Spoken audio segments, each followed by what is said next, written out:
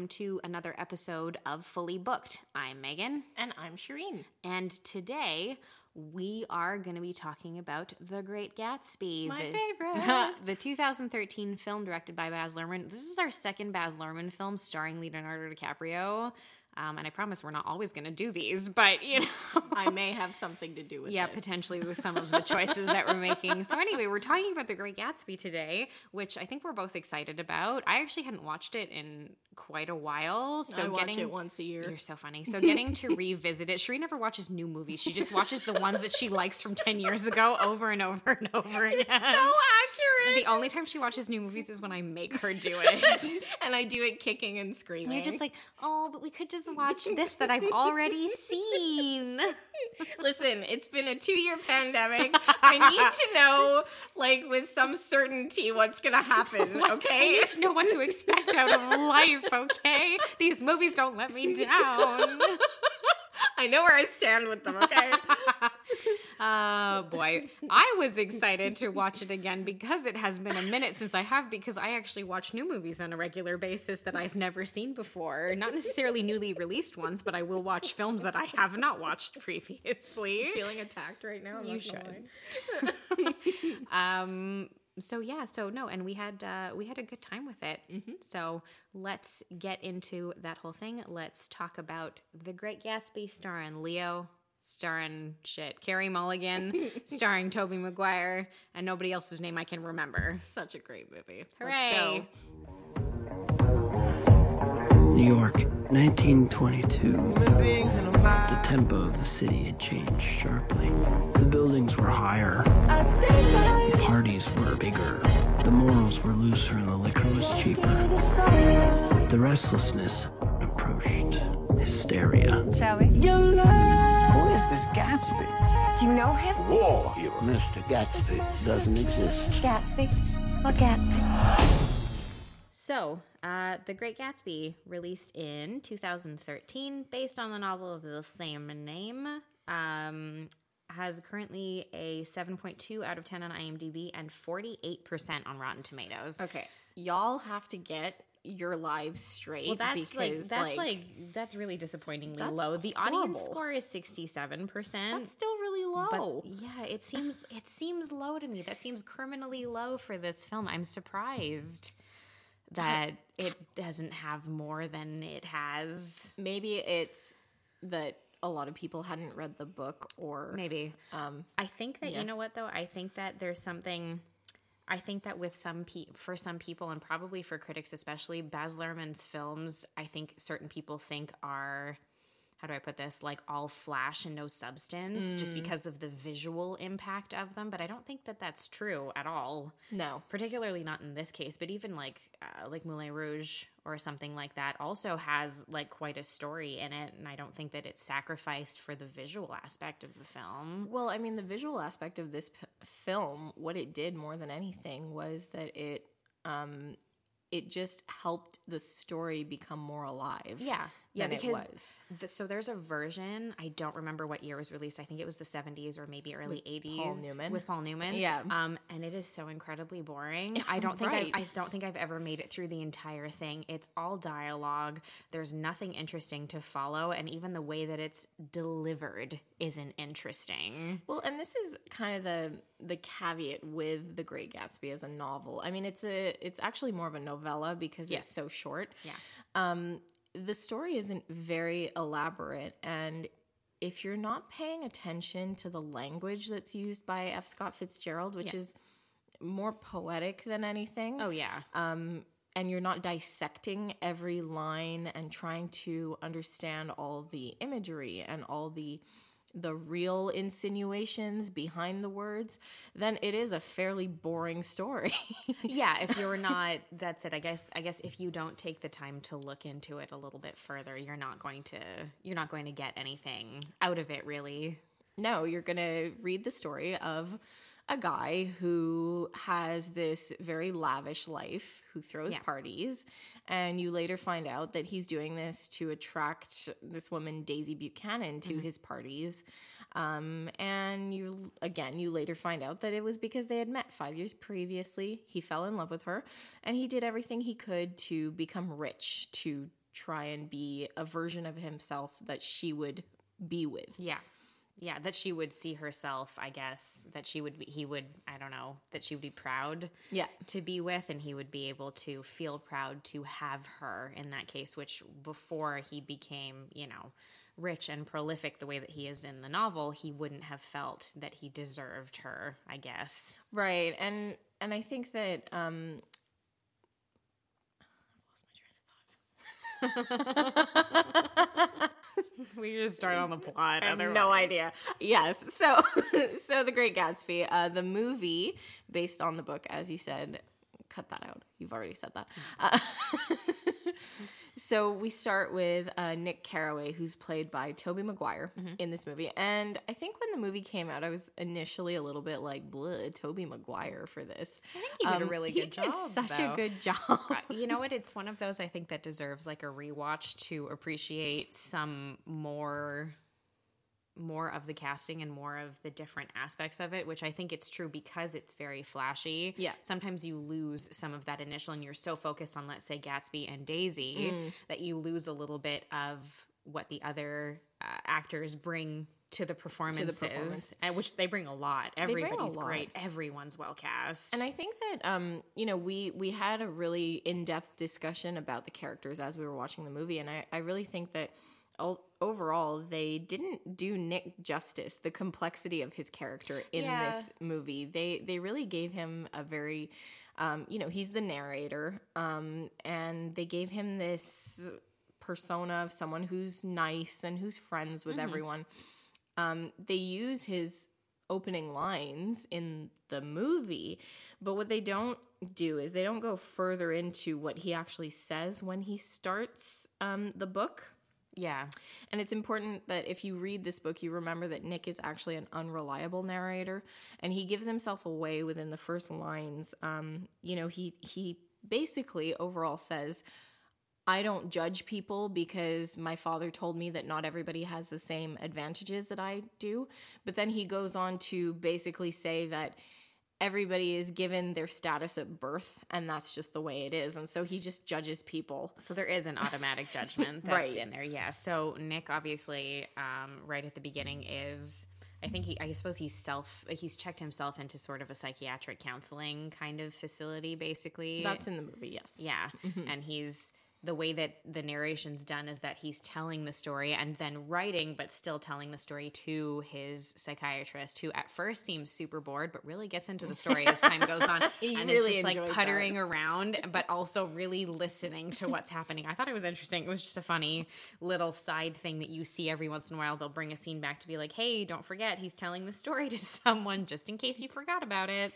Yeah. And so also in the story, it is very obvious that Nick is in love with Gatsby throughout, which you don't see in the movie. I think they try to kind of like super subtly, but they really try to make it more of a friendship thing. Yeah.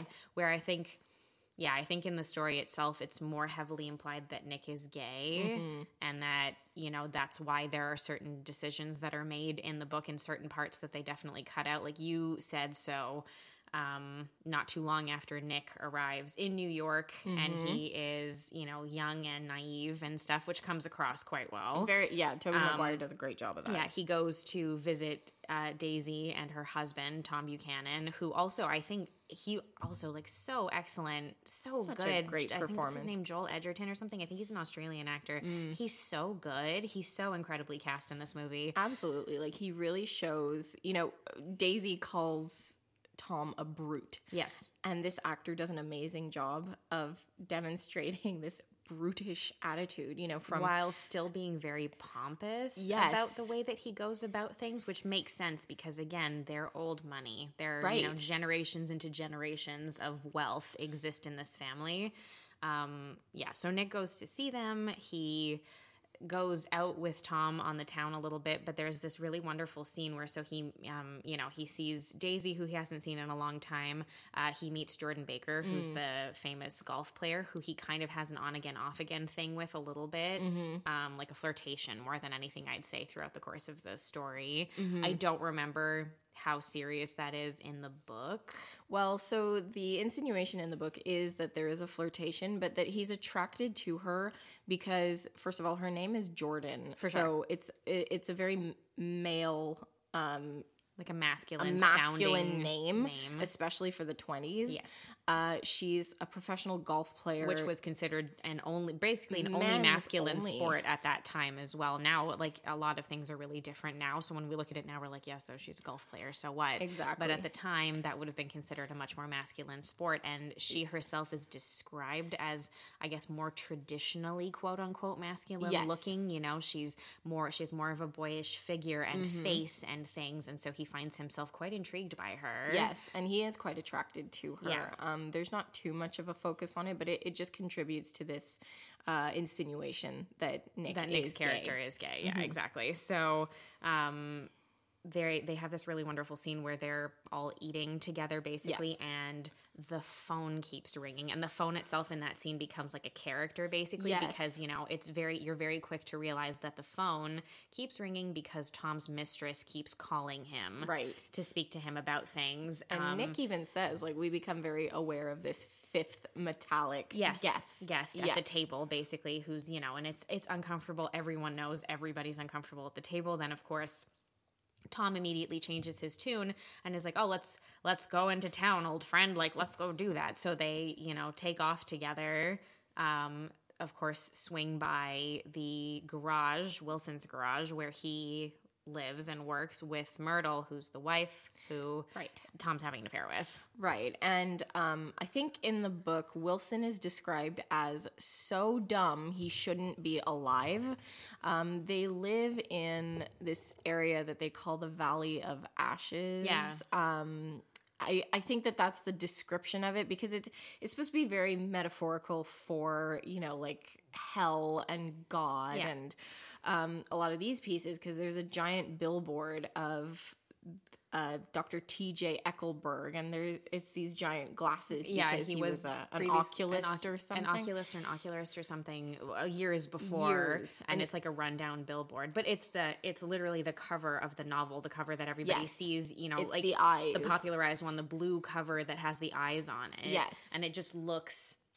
The symbolism, of course, is that it's like, you know, the eyes of God that are looking down on this, like shitty area of town. Yeah, basically. Like this poor area where I think the insinuation is that, like, God, the eyes of God are not hidden from anything, even in the worst parts of the world. And so this is where Myrtle and Wilson live. And Myrtle is obviously of a certain, you know, intelligence, and her husband is not. So the circumstances of her life have led her to being extremely poor, being married to this man who she obviously does not love. She actually, I think she hates him. Oh, I'm pretty sure she does. She makes it pretty obvious. Like I think every time she can get a jab in on, like, you're an idiot without saying you're an idiot outright, she just does. She does. And having Tom be her man is her ultimate dream, and she clings on to this, and she does have a certain and what I love about this in the movie is that Isla Fisher does such a good job. She does a great job of showing how bold Myrtle is. Like, it's not that she's thankful to be with this rich man. She thinks that it's what she should have had. Yes, it's what she should have been born into. It's what she should have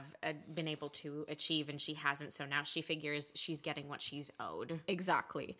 And they have this apartment in town. They get this dog. The decor in this apartment is so garish. So great. And it makes so much sense because obviously she decorated it. Obviously. It's so incredibly clear. It's bright. The wallpaper is horrendous. It's like this terrible flowery stuff. It's got like, they've got weird lamps everywhere and like beads and pearls hanging off of everything. It's so awful and so tacky. But it's so like again, everything in this movie, every character, they have this aura around them of, are they old money or new money? And it's very obvious. Or are they just poor? But it's very obvious who falls into what category. And Myrtle is obviously somebody who has never had anything. And so now that she has the opportunity to have something, she just goes all out. She goes all out, yeah. It's kind of like, you know, like if you won the lottery one day and then you bought a gold toilet. Yeah, that's it. And then 2 years later you were like, what the hell was I doing with that? What was I doing with that? But I get to put my ass on a gold toilet every day. Exactly. So you get into this scene where they're having this party at this apartment. Nick is being kind of shoved in with Myrtle's sister. She's attractive, and people who ought to know say that she is. She's been, what does Myrtle say? Like, she's been called attractive by people who ought to know or something. And so, there's all these fantastic lines that are pulled directly from the book, by the way.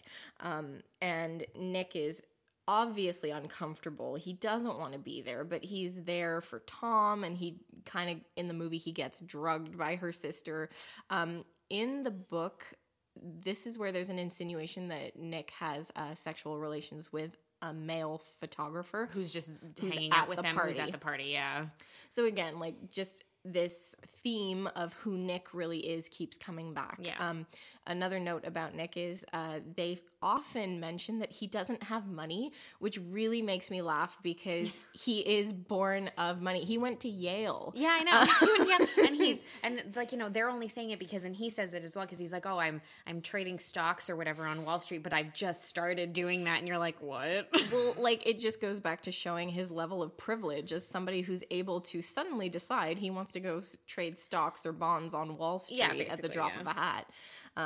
So he's studying this, and they're all having a joke with him, and they're like, oh, you're so cute and poor. But I think he's kind of doing this persona of like the poor student for fun. Like, oh, we're going to let him go backpacking around Europe and get it out of his system. Yeah, that's kind of, because it sounds like, oh, he just wants to do a gap year and then he'll settle down. Exactly. Sort of. It has that kind of vibe to it that you're like, oh, okay, well, this is weird. Yeah, they have their little party, whatever. He goes back to the cutest cottage I've ever seen in my life. I want to live there. It's so cute. It's got like the climbing ivy. It's got all the cute little things. It's got the fountain in the front, and so it's adorable. I love it so much. It's so funny too to see the teeny tiny little cottage just totally dwarfed by like just the first little column of Gatsby's mansion, right next door, because he lives right across the biggest hedge I've ever seen in my life. It's just up there 20 stories high, and he's got like this little teeny cottage for one person.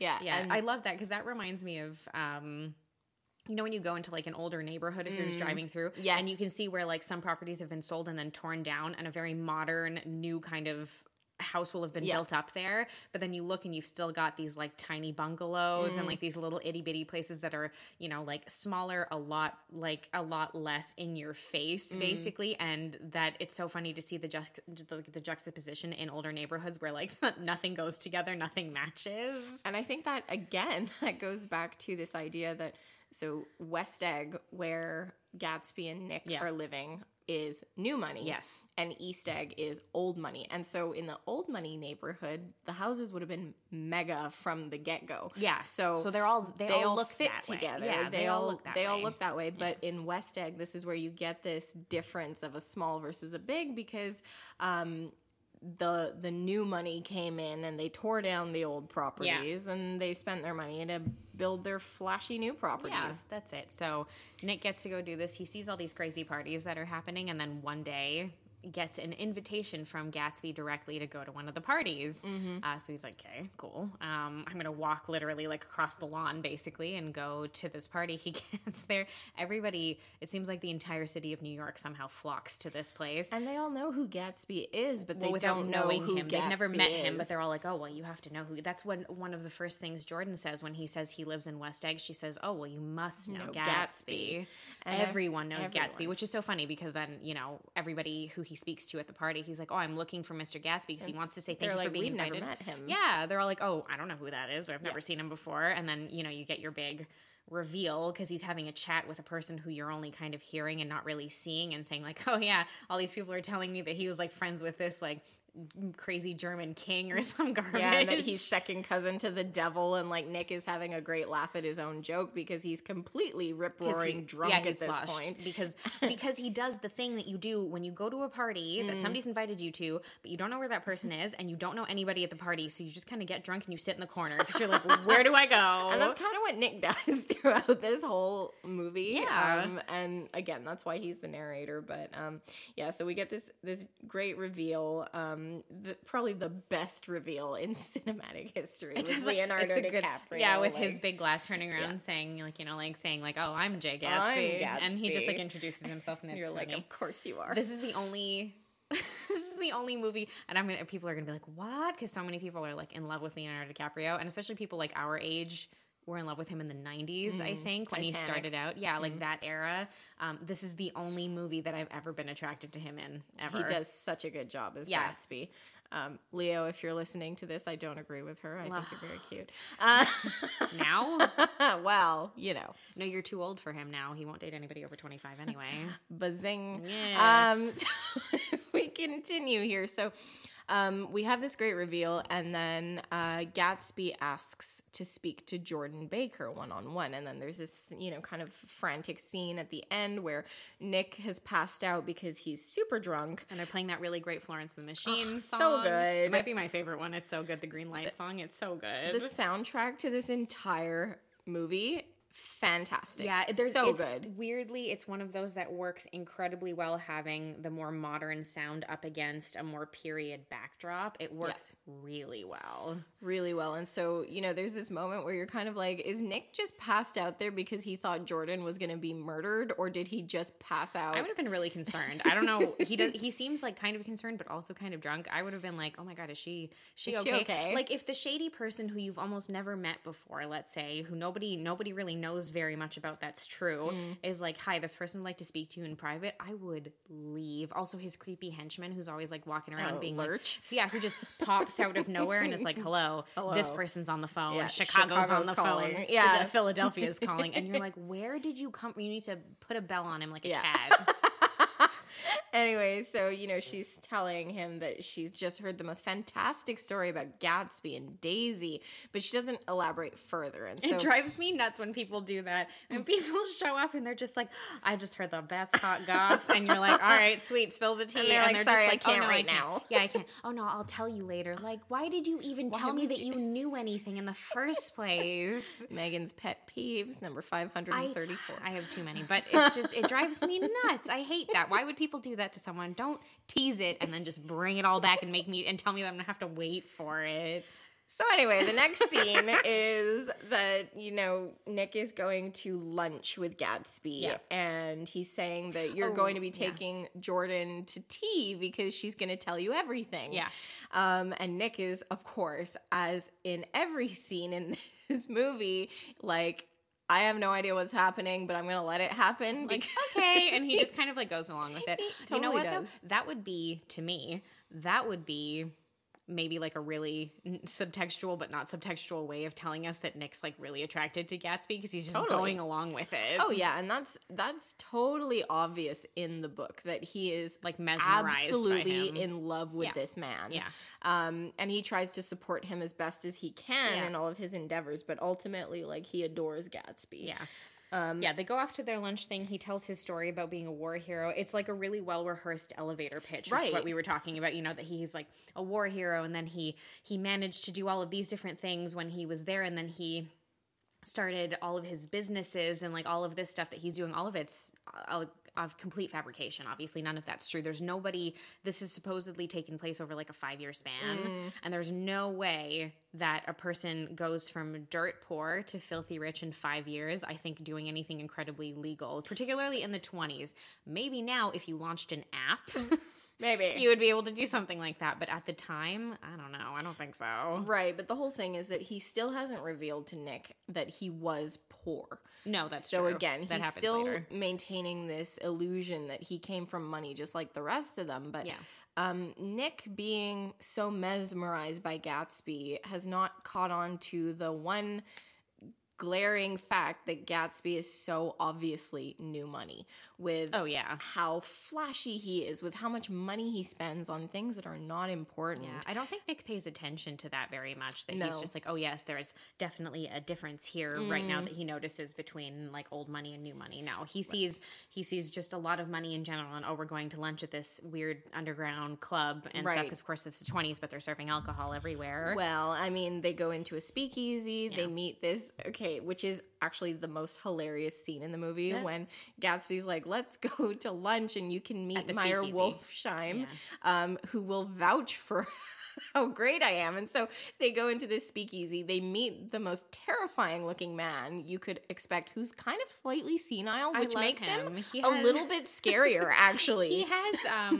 He has, man, his mustache game is on point, though. He looks great. But he is, like, he's intimidating immediately. And you cannot look at a man like that and not immediately be like, oh, yeah, he's a gangster. Oh, totally. Like, he's got a tie clip that has a human molar on it. God, yeah. And he even tells Nick this. So he's shameless about who he is, which also makes him terrifying. And so they go strutting into this speakeasy where they see the police commissioner, they see a senator, they see, you know, a whole bunch of people who should not be in an illegal underground establishment. Yeah, that's it, where they're doing things they're not supposed to do. And Meyer Wolfsheim, I'll rewind. Gatsby orders lunch, and I said this to you when we were watching the movie. Yeah. He says, I'll have the lobster because it's got truffles on it. And so it just goes back to this notion that Gatsby does everything he thinks he should do based on wealth. So it's like he doesn't necessarily want the lobster, but he orders it because he figures that that's the most expensive thing. He should want the lobster. He should want the lobster. And it will look good if he has the lobster. Right. And then you were commenting because you were like, who's going to eat lunch in this place where there's basically a peep show happening at the front, like 2 feet away from your face? They're at the table that's right next to the stage. Like, how are you going to crack open your lobster? And girls are just like, the girls at the front are performing and like gyrating right there. And I'm like, isn't that weird? I want to eat my lobster in peace, please. I need How are you going to crack it open? I need a space. I need a space. Okay, cut that out. So anyway, so he orders this lobster. He goes scuttling off to make some phone call that he's like, I'm going to go make that phone call. And then they never make reference to this again. It doesn't matter. It's not important. It's not important. And then Meyer Wolfsheim leans in and he starts rambling about how Gatsby's like a really stand-up guy and how you would really trust him with your wife. What? And, you know, Nick's sitting there. He's like, I'm not married. And then Gatsby comes back and says, what are you talking about? And he goes, other people's wives. Such an uncomfortable commentary to have. And then of course, Tom shows up at the club because, of course, he's in a place like this. And they have a really awkward exchange where he doesn't give two shits about Gatsby when he meets him. He doesn't even look at him. No, and Gatsby cannot meet his eyes in the meantime. So that's an interesting thing to see. And then he flits off into the crowd and you can't find him anymore. Right. So I think Nick's like discombobulated by all of this. So when he goes to tea with Jordan after this, he's like, okay, what the hell is going on? Yeah. And then Jordan kind of clarifies a little bit more. But again, she's only able to reveal the details that Gatsby has shared with her, which are still, you know, a lie. All a lie. Well, kind of. At least a lot of it is. Probably not the part about, you know, he and Daisy and like how they met and everything, and the fact that, you know, he's in love with her and he lost her and he wants to like get her back and blah, blah, blah. And of course, you know, she, as they continue their conversation, you know, Jordan reveals, because of course Nick in his little naive way is still like, oh, how funny that he, you know, lived right across the water from her this whole time and everything. And Jordan's like, okay, this is not a coincidence. Like, keep up, friend. She's like Jordan is like this like sage guide for Nick. Yeah. And she's like, why are you so dumb? She needs to take him. And she's like, no, that's not why. She's like, he kept on throwing these parties hoping she'd wander in at one point and everything. And he knows she's right there because, of course, we've already seen the visual at this point, too, of, you know, Gatsby walking to the end of his dock. And reaching for that green light, which is, of course, symbolism for reaching for the American dream. Yeah. It's just out of reach for Gatsby. And it goes back to the idea that the American dream is all a lie, right? Like, it's just out of reach for him. He wasn't born with the privilege that he needs to attain that American dream.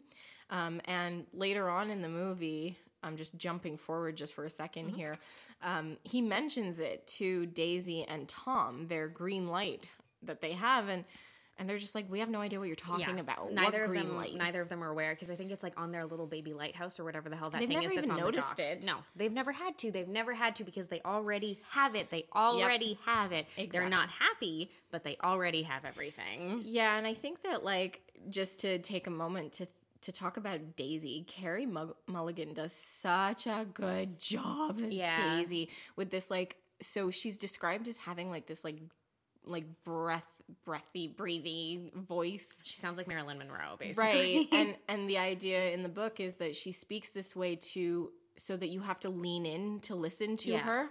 And she draws you closer this way. But the way that she is, she's so obviously unhappy. Oh yeah, all the time. She has everything, but she's so disillusioned. She's so sad. She says, I've been everywhere, I've seen everything, and I've had a terrible time. Yeah. So she's just so unhappy, and then she delivers that line about her daughter because, you know, she says, I had this child who, by the way, is never mentioned again. You only see her once again at the end. Yeah. And she says that I hope she becomes a fool.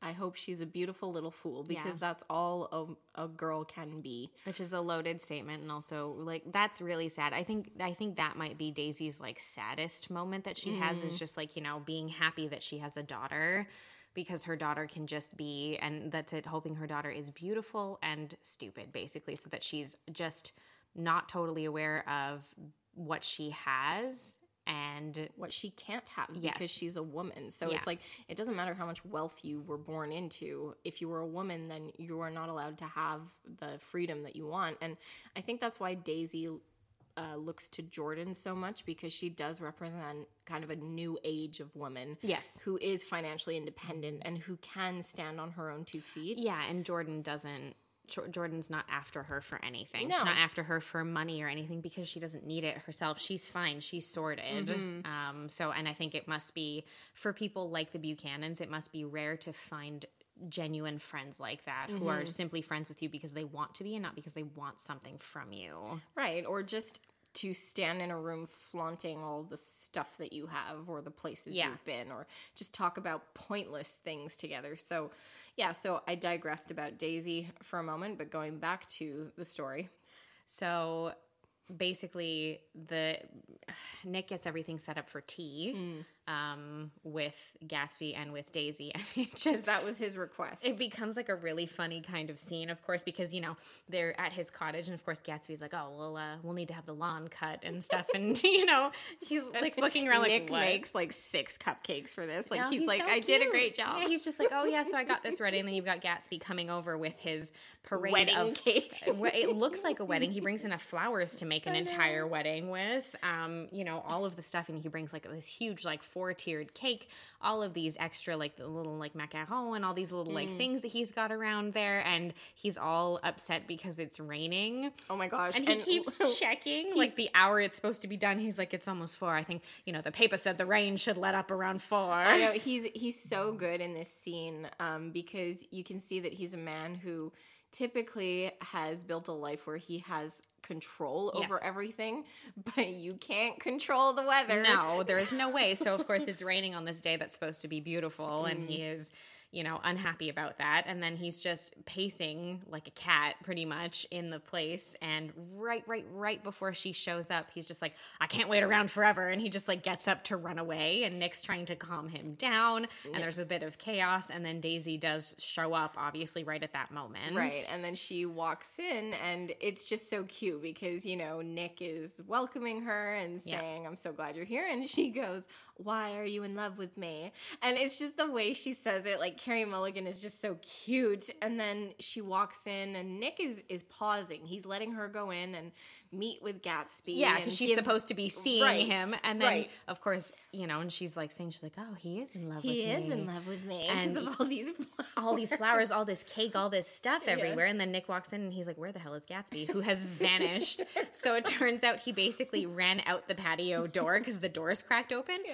Then there's a knock at the door. Nick goes to the door, and Gatsby's standing there soaking wet because he's in just his white suit. Yeah, because he's just changed his mind about 4 different times, I get the feeling. And then finally decided he needs to come in, but he's just like sopping wet. Comes in, finally gets up the nerve to go, you know, sort of around, and they have their little moment where I'm certainly glad to see you again. Yes, and then he very uncomfortably is like, I'm glad to see you too. And then Nick is like, I'm going to go into town, and then Gatsby, again, there's like this big kerfuffle, and he's like, you're being very rude, and Gatsby's like, okay. Yeah, he's just there, and he's like, you're acting like a child, and Gatsby just holds up his hand like, fine, and he like brushes his hair back and goes to fix everything. So it's, you know, what's so great about this movie is obviously they had to take a lot of liberties with adding into the characters because it's a novella. So, you get this extra dimension to the characters. And again, these actors did such an amazing job with it. And so they have this amazing tea, and then cue like this montage where you're seeing where like Daisy's coming over to the house and she's seeing all the stuff that Gatsby has. And I said this to you in that first scene where he brings her over to her house, to his house, where he's showing her all his stuff and he's going through everything. You realize that Gatsby doesn't actually care about anything material because he comes from a poor family, and everything he did was for this one woman because he loved her. So the material stuff is just like something that he had to get to attract her. To get her, and I think that's how he feels about everything that he has, everything that he's gotten. It's just been to get her. It doesn't really mean anything to him. I don't think he cares about it either. And that's why he has these parties where people ruin his house. He does not care. No, he doesn't care about it. And then, Daisy has this moment where she cries over his shirts, and I think she's having this moment where she realizes the type of life that she could have had if she wasn't so materialistic, because you find out that he had written her a letter 5 years ago to tell her that he was penniless and can you wait for me? And she wanted to, but her family essentially forced her to marry Tom. Side note, they say that Tom gave Daisy a string of pearls that were worth $350,000 in 1917. And so we were like, let's Google this because we wanted to know what this was worth. I was really curious. I was like, $350,000 is a lot now. Right. For pearls. Yeah. And so I Googled it, and turns out that the value of that today would be $8.4 million. Just absurd. For a string of pearls. Like, I think that that's actually impossible. If you know anything about this, please let me know. Yeah, I don't know. If anybody has any, like, expertise on gems and things, like, let me know. But, yeah, I don't see how a string of pearls would cost. I don't even see how a string of pearls would cost $350,000 now. That's what I'm saying. Yeah. Maybe we're just not rich enough, Megan. Yeah. You know what? That's fine. That's okay because it's just a waste of money. Anyway, so they're kind of living happily, but we then find out that, Gatsby has this bigger plan, and I think everything he does is part of this bigger plan and this vision of his life that he has. Yeah. And so the next part of his plan is that Daisy has to leave Tom, but not only does she have to leave Tom, she has to say that she never loved him. Yeah, he has this, I mean, first of all, this is like what you get kind of for trying to hit the reset button on something. It doesn't work that way. Once it's done, it's done. But also he is determined. He's decided to be the only man that she's ever really loved. Right. And unfortunately, you can see almost immediately that she is struggling to find a way to do that or say that or articulate it. Yeah, so I think that, when he's explaining this to Nick, Nick clues into this. Like, he even says to Gatsby, like, isn't it enough that you're having fun? Yeah. And even Daisy says that a little bit later on. Yeah, she does, yeah. But for Gatsby, like, it's not enough to have fun. And this is where Nick says to him, you can't repeat the past. And he says, of course you can. So he's got this idea that if he gets her to admit that she never loved Tom, it means that the last 5 years never happened. They're happy. They're together. That's what it is. Yeah, I know. I love when he says, like, Nick saying, you can't just repeat the past. And he says, of course you can. I'm like, what? No. And no, it doesn't work that way. And then I think these are probably the moments where Nick realizes the most that this is so much bigger than he thought that it was to begin with. Yeah, and this is something that they do a great job of showing in the movie, because in the book, like, this is an iconic line, and it is there, but, it's not like a realization. It's more of a, okay, this is what his plan is, whereas in the movie, you start to almost panic because Nick is starting to panic. Yeah. To be like, this is not how things work. And so then, he starts to tell Gatsby starts to tell Daisy, like, this is the plan. And Daisy says, well, isn't it enough that we're just having fun? Can't we just keep having fun? Well, she also wanted to run away. Yeah, she wants to run away, essentially, where she's like, oh, that for her, I think that would be her reset, would be for them to just simply take off together and live a life together. But of course, for him, no, because for him, no, I have to have gotten you, and I have to have gotten you and be able to show you off to everybody everywhere. And once again, like, this goes back to kind of Gatsby thinking that he's a gentleman, but he's not. Like, he's playing one, but this is not the way that someone from old money would behave, because first of all, they would never leave their husband. Oh, like, no, you can't do that. You couldn't have done that in the 20s, and you wouldn't hang about with the man that you left your husband for. No, true. Yeah, you wouldn't stay in town. If you were to do so, you would leave the city and probably the country. Oh, absolutely. And so, then we fast forward to this scene where they're all at Daisy and Tom's, and Gatsby's there, and he's all ready because he's like, we're going to tell Tom that she's leaving him and that she never loved him. Yeah. And once again, Nick is like panicking. He's freaked out, which I understand. Yeah, because of course they've been spending secret time together, over the last couple of months. It's always over the summer. So I assume it's like the span of a couple of months. They've been spending time together secretly and having this affair. Yeah. And I'm sure that when they're alone together, it is easier for her to say like, yes, I'm going to have this conversation with Tom. I will leave him and I will tell him that I never loved him, because I'm sure that it's easier for her to think that then.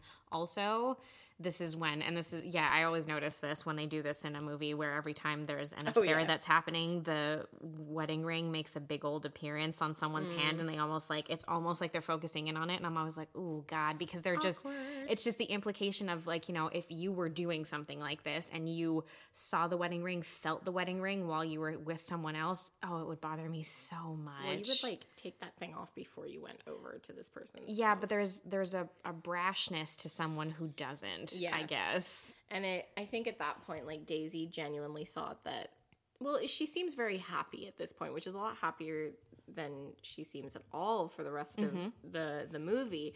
And I think in her mind, maybe Gatsby could be that person that she could marry and be with and have a life with.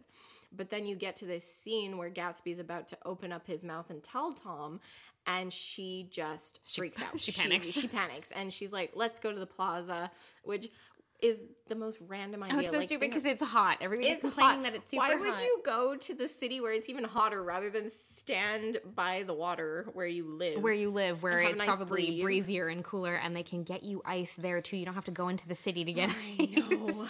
And so they go off into the city. Jordan and Nick are with them. Unwillingly at this point, I think. They're both so uncomfortable. So awkward and hot. Ugh. And they go in two separate cars. They get to the city. They have this huge argument in the hotel room, as predicted, and Gatsby shows his true colors. He loses his temper and gets very angry and quite aggressive with Tom, and it is, of course, a display that now we'd probably be like, this looks like a bar fight to me, but at the time, of course, with somebody who is meant to be a gentleman, quote unquote, you wouldn't have, a show like this would have been someone being like, oh, talk about a brute, talk about someone who really is lower class and things, because of course a true gentleman would never lose his temper this way. And as soon as it's happening anyway, like the illusion is kind of like disappearing anyway for Daisy, but as soon as this happens, it is just shattered. She's done. Yeah. And she even says, Tom, I can't stand it. Yeah. And so immediately, like, any belief that she had that she could have had some form of a life with Gatsby, it's gone, because she goes back to looking for Tom. He's her safety net, as much of a piece of garbage as he is. She knows where she stands with Tom. Yeah. And I think the outburst from Gatsby was too unpredictable for her. Yeah, she's not the kind of person who's going to be comfortable with somebody being unpredictable in any way, shape, or form. Yeah, like she knows what she's dealing with Tom. And so they then, get into her and Gatsby, they get into the car. They run over Myrtle. Yeah, there's like this whole thing where, of course, Myrtle sees Gatsby's car. Tom was driving it earlier into the city. She thinks it's Tom, and her idiot of a husband has figured out that she's obviously having an affair with someone. So he's like, no, we're leaving the city. We're going. So she runs out into the street to try and stop who she thinks is Tom. It's not. It's Gatsby and Daisy in the car. They hit her. She dies immediately because it's very violent. They make it very stylistic. It looks great in the movie, but from what I understand, it's in the book, it's very violent. It's pretty gruesome. Like they describe it as like her breast comes detached. Oof, yikes, yeah. Ouch. And she's, dead on impact basically at that point. So Tom and Nick and Jordan are in the other car, and they come upon this whole scene after and see that she's dead and that Wilson's freaked out. And Tom uses this opportunity because he's upset as well about Myrtle and about the rest of the situation to put ideas into Wilson's head and say, oh no, that car, that belongs to Jay Gatsby. This is where he lives. He's a crook. He's out in West Egg. Something ought to be done about somebody like that. Yeah, and Myrtle was obviously having an affair with this guy, right? Yeah, that's true. And he says, he's just like, oh, maybe, because Wilson's an idiot. And he's just like, oh, maybe he's the one that that Myrtle was fooling around with. And Tom's just like, oh yeah, maybe. Top notch on the accent. Thank you. We're getting into character. We're taking this to the next level. Anyway, so then, it's not funny. A woman died. Oh my God. We're not laughing about that. I know. Anyway, so, I don't even know anymore. Totally lost it. All right. So they go back. So, of course, Tom and the lot, they go back to the house. They go, him and Jordan go inside, and Nick is like, I'm going to go home because this was a lot, guys. And then he comes across Gatsby in the bushes. Yeah. Oh, my God. Oh, hiding there. He's so cute. And he's just, because he's determined to make sure that Daisy's okay. And this conversation between him and Nick is when you realize that actually Daisy was driving the car. And mowed down Myrtle. Okay, so in the movie, they don't really make it, I think it's just because she's, like, upset. They don't really make it look like she did it on purpose, but I'm not sure if she did in the book. I think in the book, it's mentioned that she was driving, Myrtle ran out, and Daisy knew who she was. Okay. And Gatsby couldn't figure out why she didn't just stop the car. Okay, so see, they don't have that conversation in the movie. They're meant to, I think they're trying to make her look like a little bit more innocent, which makes no sense to me. They should have done it. They should have done it the other way. Like, let's see all of the characters' colors, please. Yeah, that's it. Just make it more multifaceted. I'm fine with it. It would have been good.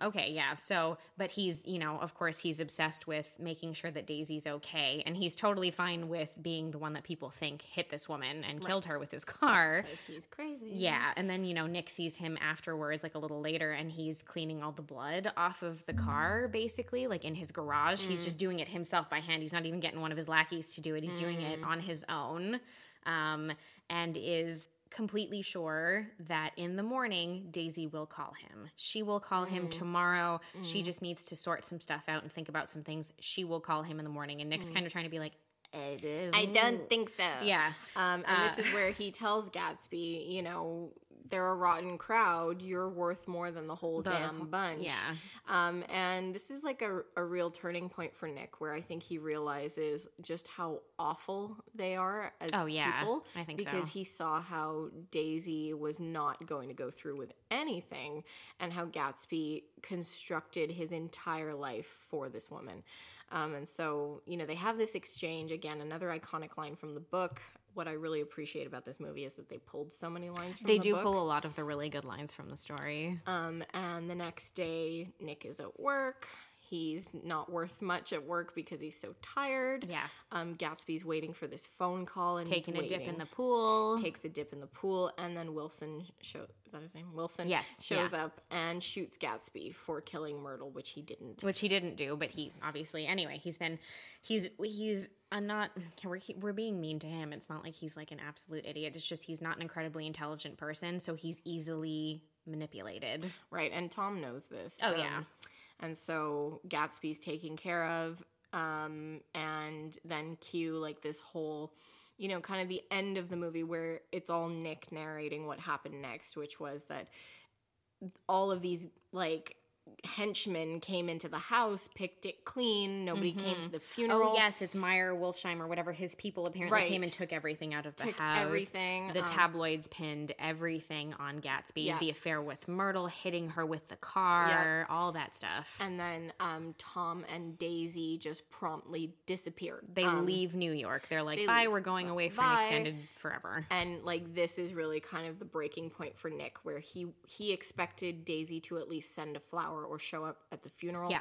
And she doesn't. And actually in the book, so in the movie, they have this moment where they say that Gatsby told Nick everything. Okay. I think in the book,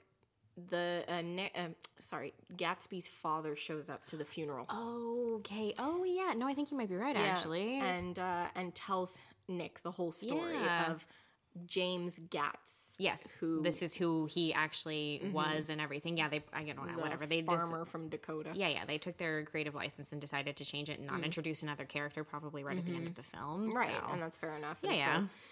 So all this happens, and the movie ends with Nick being in this psychiatric ward, and I guess feeling a little bit better because he got his story down on paper. Yeah. But in the book, there is no psychiatric ward. It's just Nick. I think he's just writing or telling the story, basically, isn't he? Yeah, and so it's a very. And then we fade out with the view of the green light blinking again across the bay, which is just all of the like the visual colors and everything are just so well done because it really evokes emotion. Oh, it really does. And it's so, again, it gives this story so much life outside of the very sad story that it is. But for a story that was written by an American author, and like you have to understand, F. Scott Fitzgerald was like a raging alcoholic. Oh yeah. And he had his whole thing with Zelda. I don't know enough about their relationship. I don't know if they there's a TV show that I have not watched that I should. Yeah, that has to do with his relationship with Zelda specifically. Well then, we will be doing an episode on that. So it just ended on such a bleak note, this story. And all the themes about the American dream, searching for your identity based on your birth. Yeah.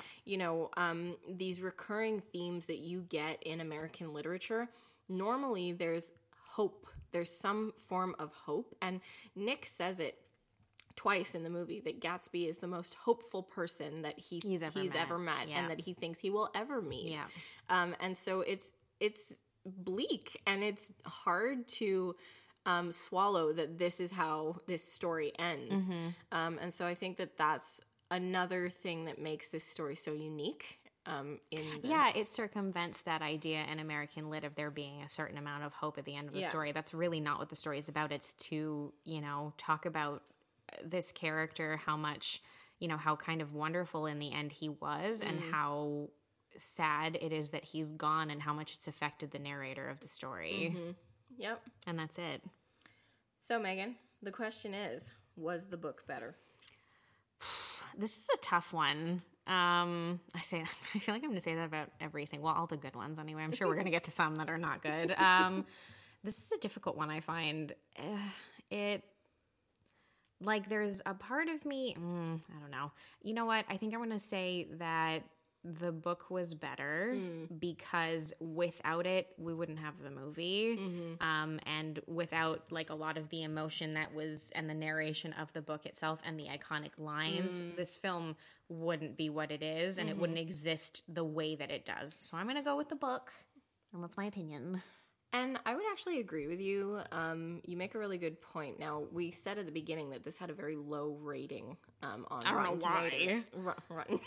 Rotten Tomatoes. No, I said Rotten Tomatoes. Oh, they should change the name. I like that. On the old Rotten Tomatoes. Anyway. We're off track. Okay, so you make a really great. I can't do it. Oh no. Stop thinking about it. Okay. I can just see the meme with the girl. Oh my god. Okay. Oh boy. So I would tend to agree with you because you make a really great point in, at the beginning we mentioned this horrible rating. Now you can't think about it.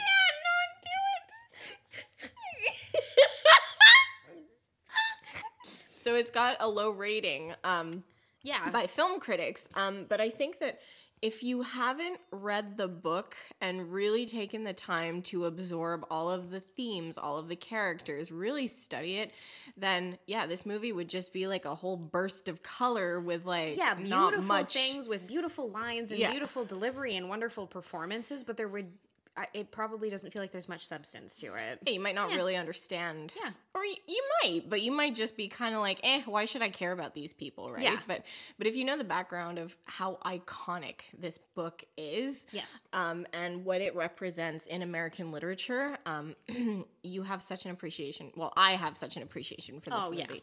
100%.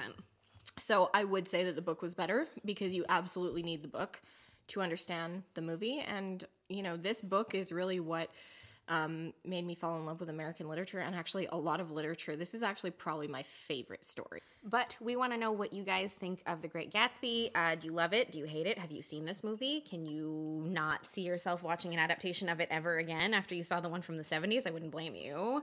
Let us know. We are taking a look at this as well as every other thing classic literature over on the website at fullybooked.ca. What did I say? Classic literature. Shit.